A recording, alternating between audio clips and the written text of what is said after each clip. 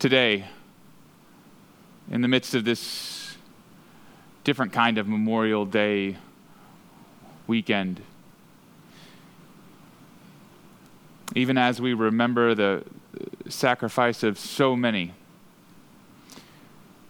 we find ourselves in this unique juncture in the midst of dealing with this pandemic.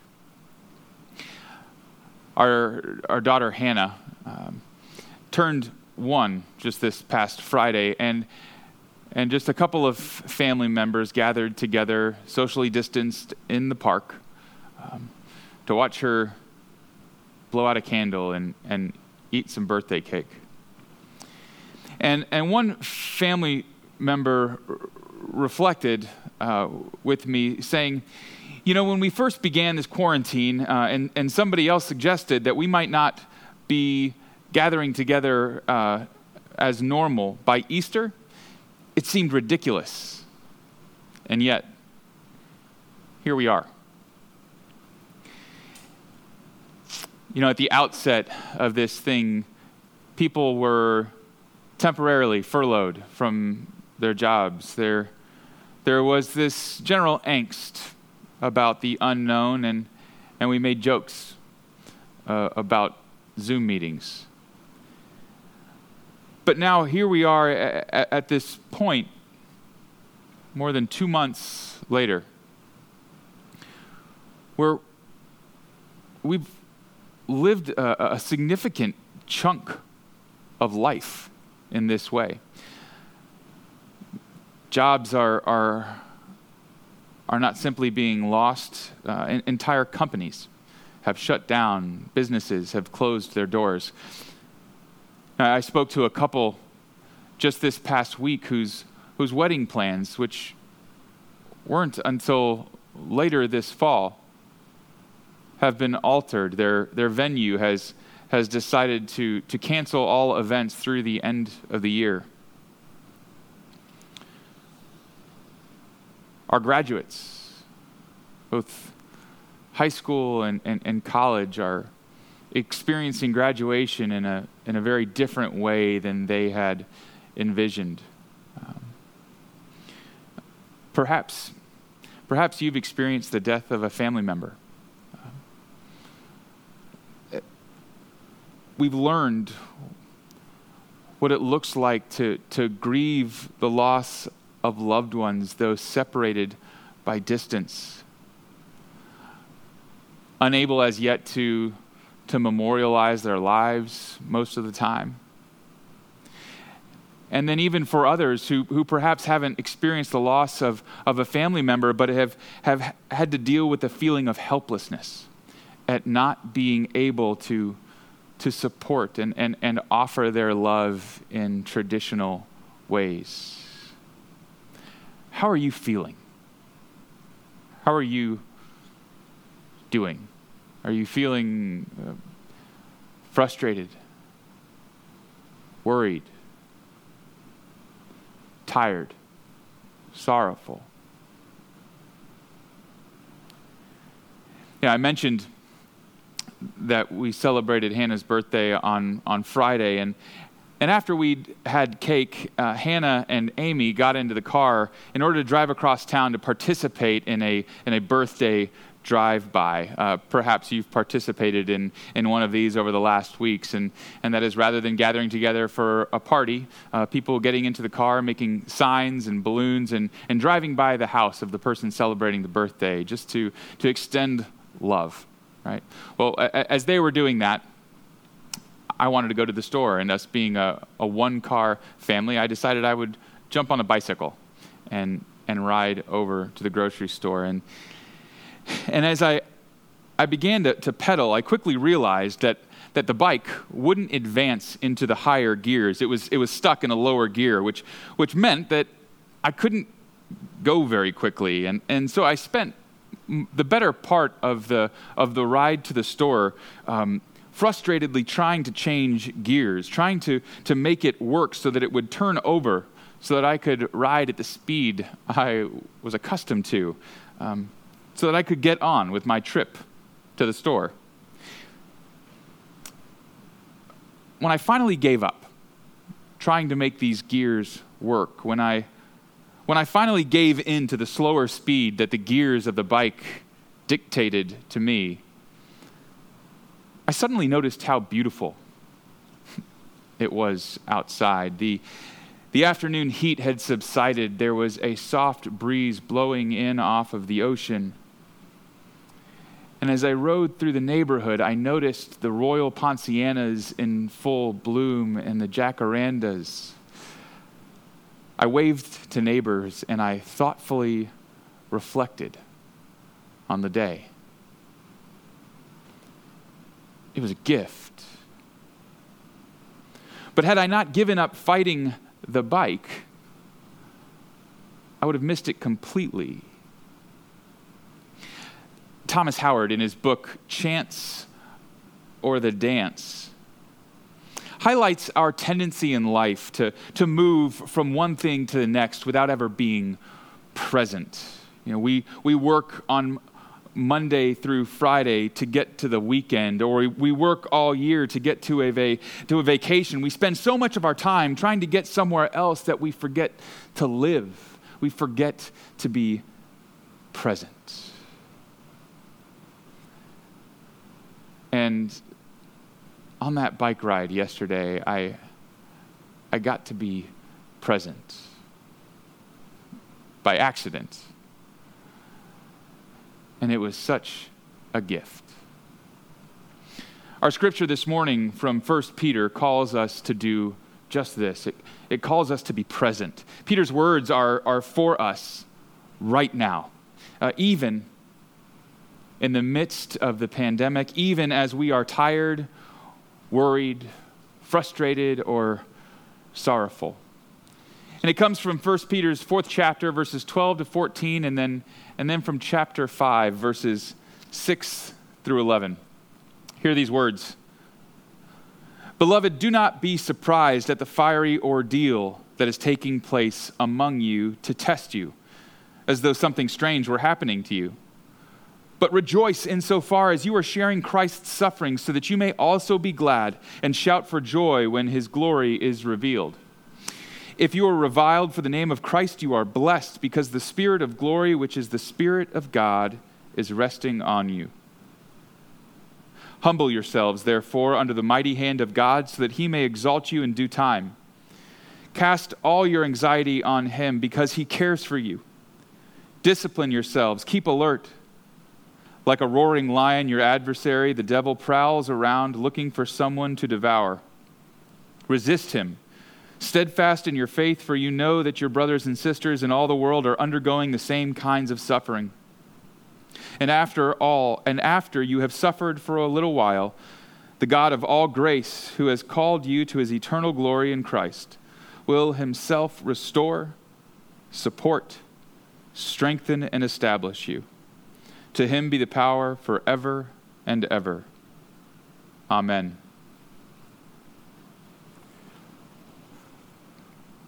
First Peter is pertinent to us today, not because Peter was writing to us, but because what Peter had to say to these early Christians remains true today. There are opportunities in the face of suffering because of the promises of God. Hear that again.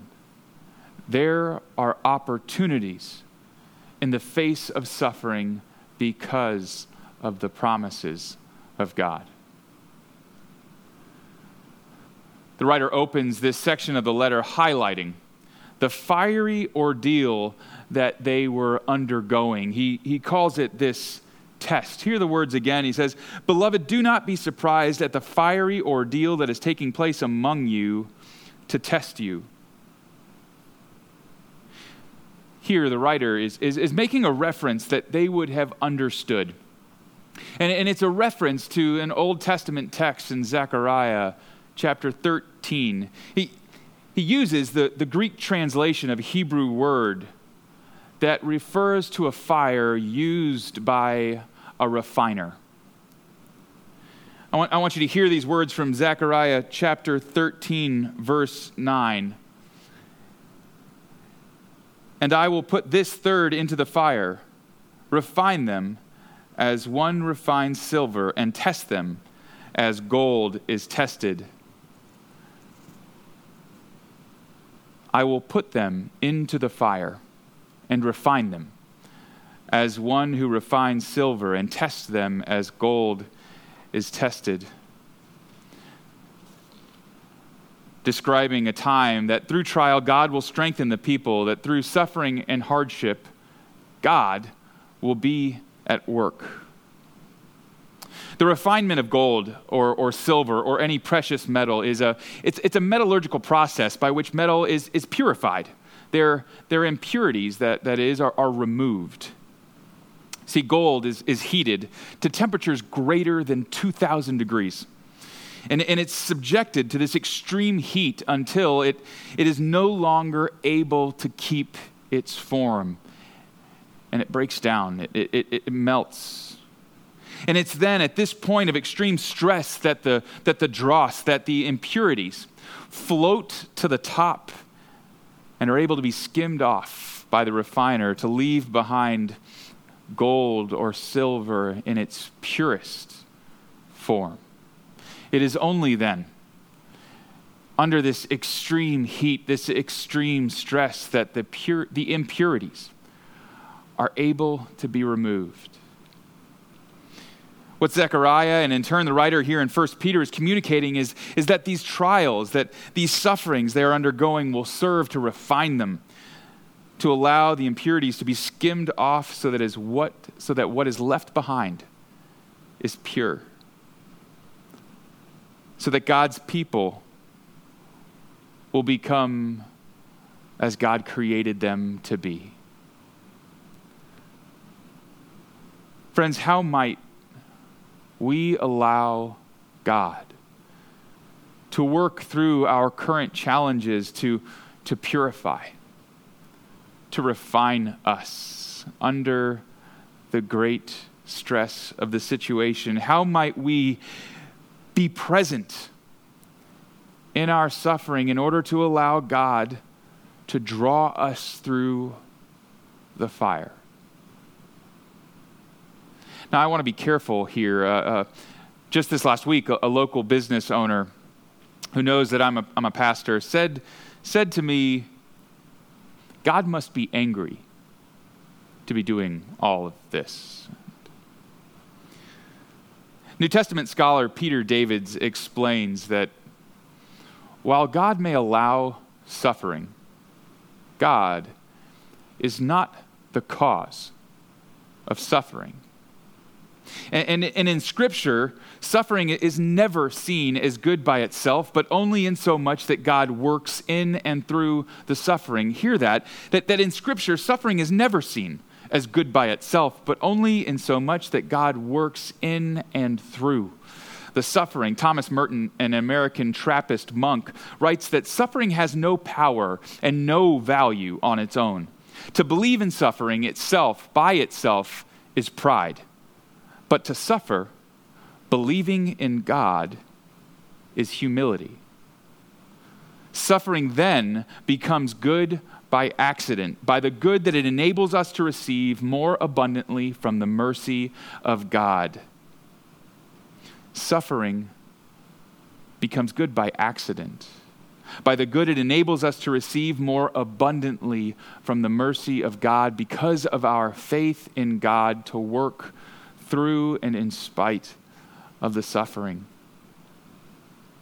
Suffering only becomes good because of what God does with it. Christ's suffering on the cross at the hands of Roman and Jewish authorities, not at the hand of God, is only meaningful because of what God accomplishes then through Christ's death and resurrection. 1 Peter calls us to this focused faith in what God will do in and through suffering. The writer goes on to list the disciplines that are required of us to focus our faith in the midst of this suffering. He writes, cast your cares on the Lord. harkens this image of a physical placing, of physically taking our worries and placing that burden upon God. This discipline of placing our cares upon the Lord is a daily discipline of recognizing those things which weigh upon our minds and then handing them over each day. We're told to keep alert, to be humble, to stand firm in our faith. And what stands out in this list is that these are quiet disciplines. These are disciplines that are best cultivated when we are on our own, when we have space, which we have. And friends, that even as we begin to open back up, we are going to continue to have space. And so, how are you going to cultivate these disciplines? How are you going to daily place your cares upon the Lord? Be alert, remain humble, remain steadfast in your faith.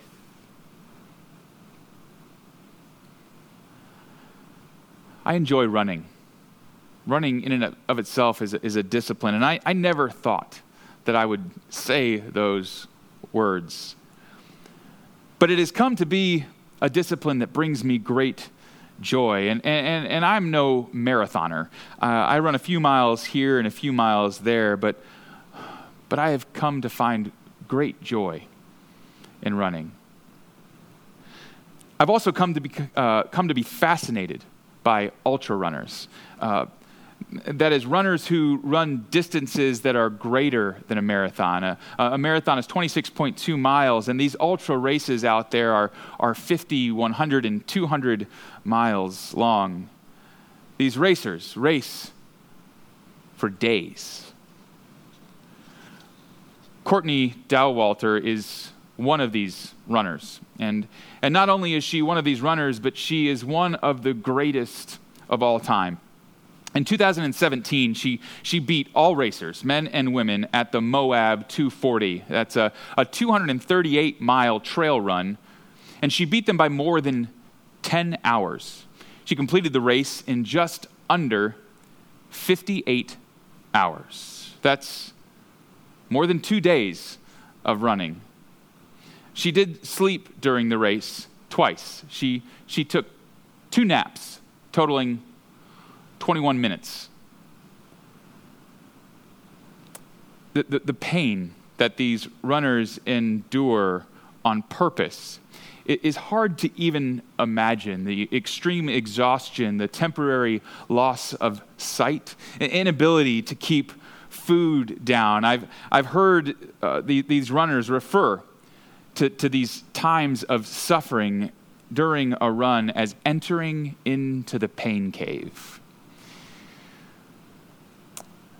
I watched a video this past week of Courtney Dauwalter competing in the Ultra Trail du Mont Blanc.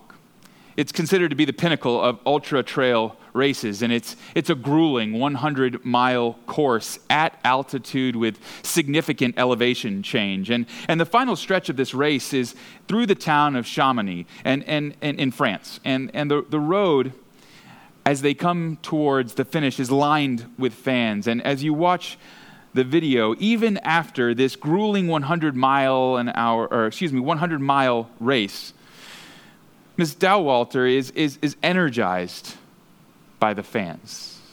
There is pain in her face, but her pace quickens. Her energy, it builds as she makes each turn through the city towards the finish line, until she finally reaches the last turn. And the camera is fixed on her face as she swings around the bend, and you can see her face as she sees the finish line for the first time, and she lights up as she sees the promise of the end and understands it does exist, and she can make it.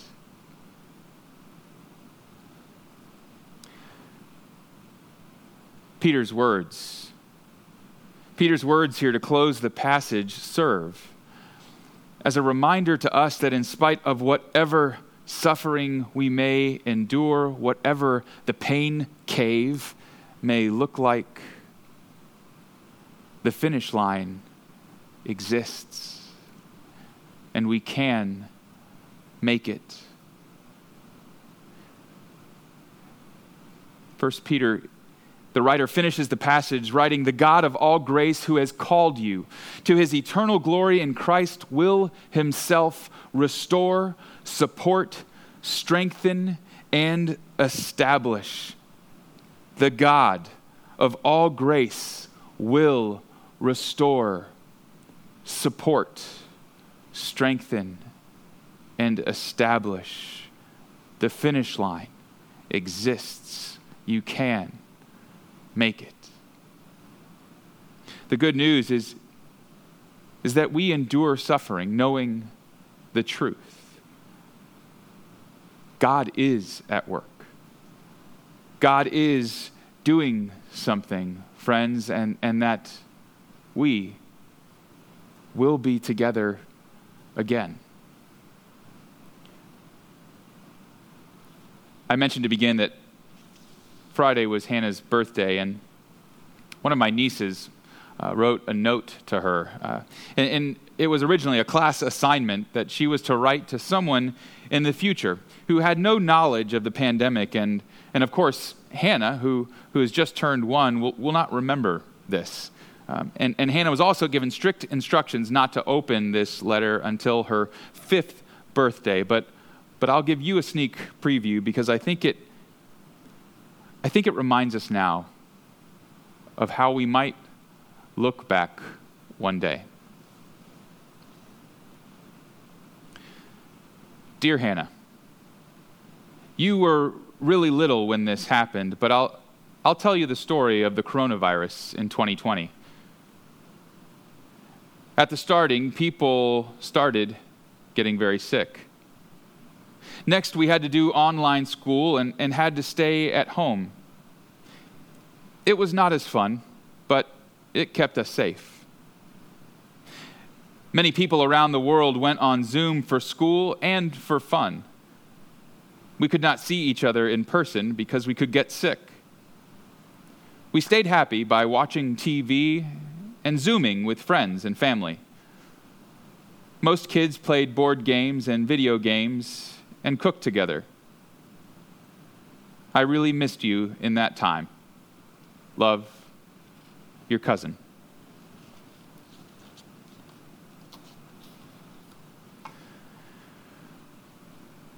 Reading that letter, I am reminded that we have really missed you in this time. I'm reminded that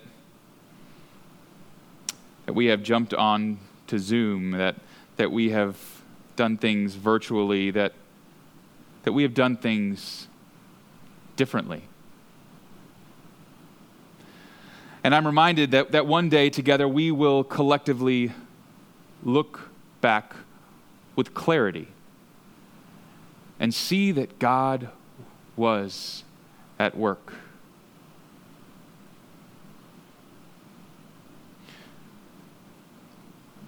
One day, we will look back. But friends, the good news is that now we can look ahead together, knowing that the finish line exists, knowing that we can make it, knowing that God will restore, establish, strengthen, and support. Friends, God is at work, here and now. In the name of the Father, and of the Son, and of the Holy Spirit. Amen. Friends, as we close in worship this morning, even as we blow out this candle, a reminder of Christ's presence in and among us. We go out into the world taking the light of Christ. And so go out, knowing that the finish line is out there, that God is at work. And may God's peace, which surpasses all understanding, guard your hearts and your minds in union with Christ Jesus, both now and in the life to come. Amen. Go in peace.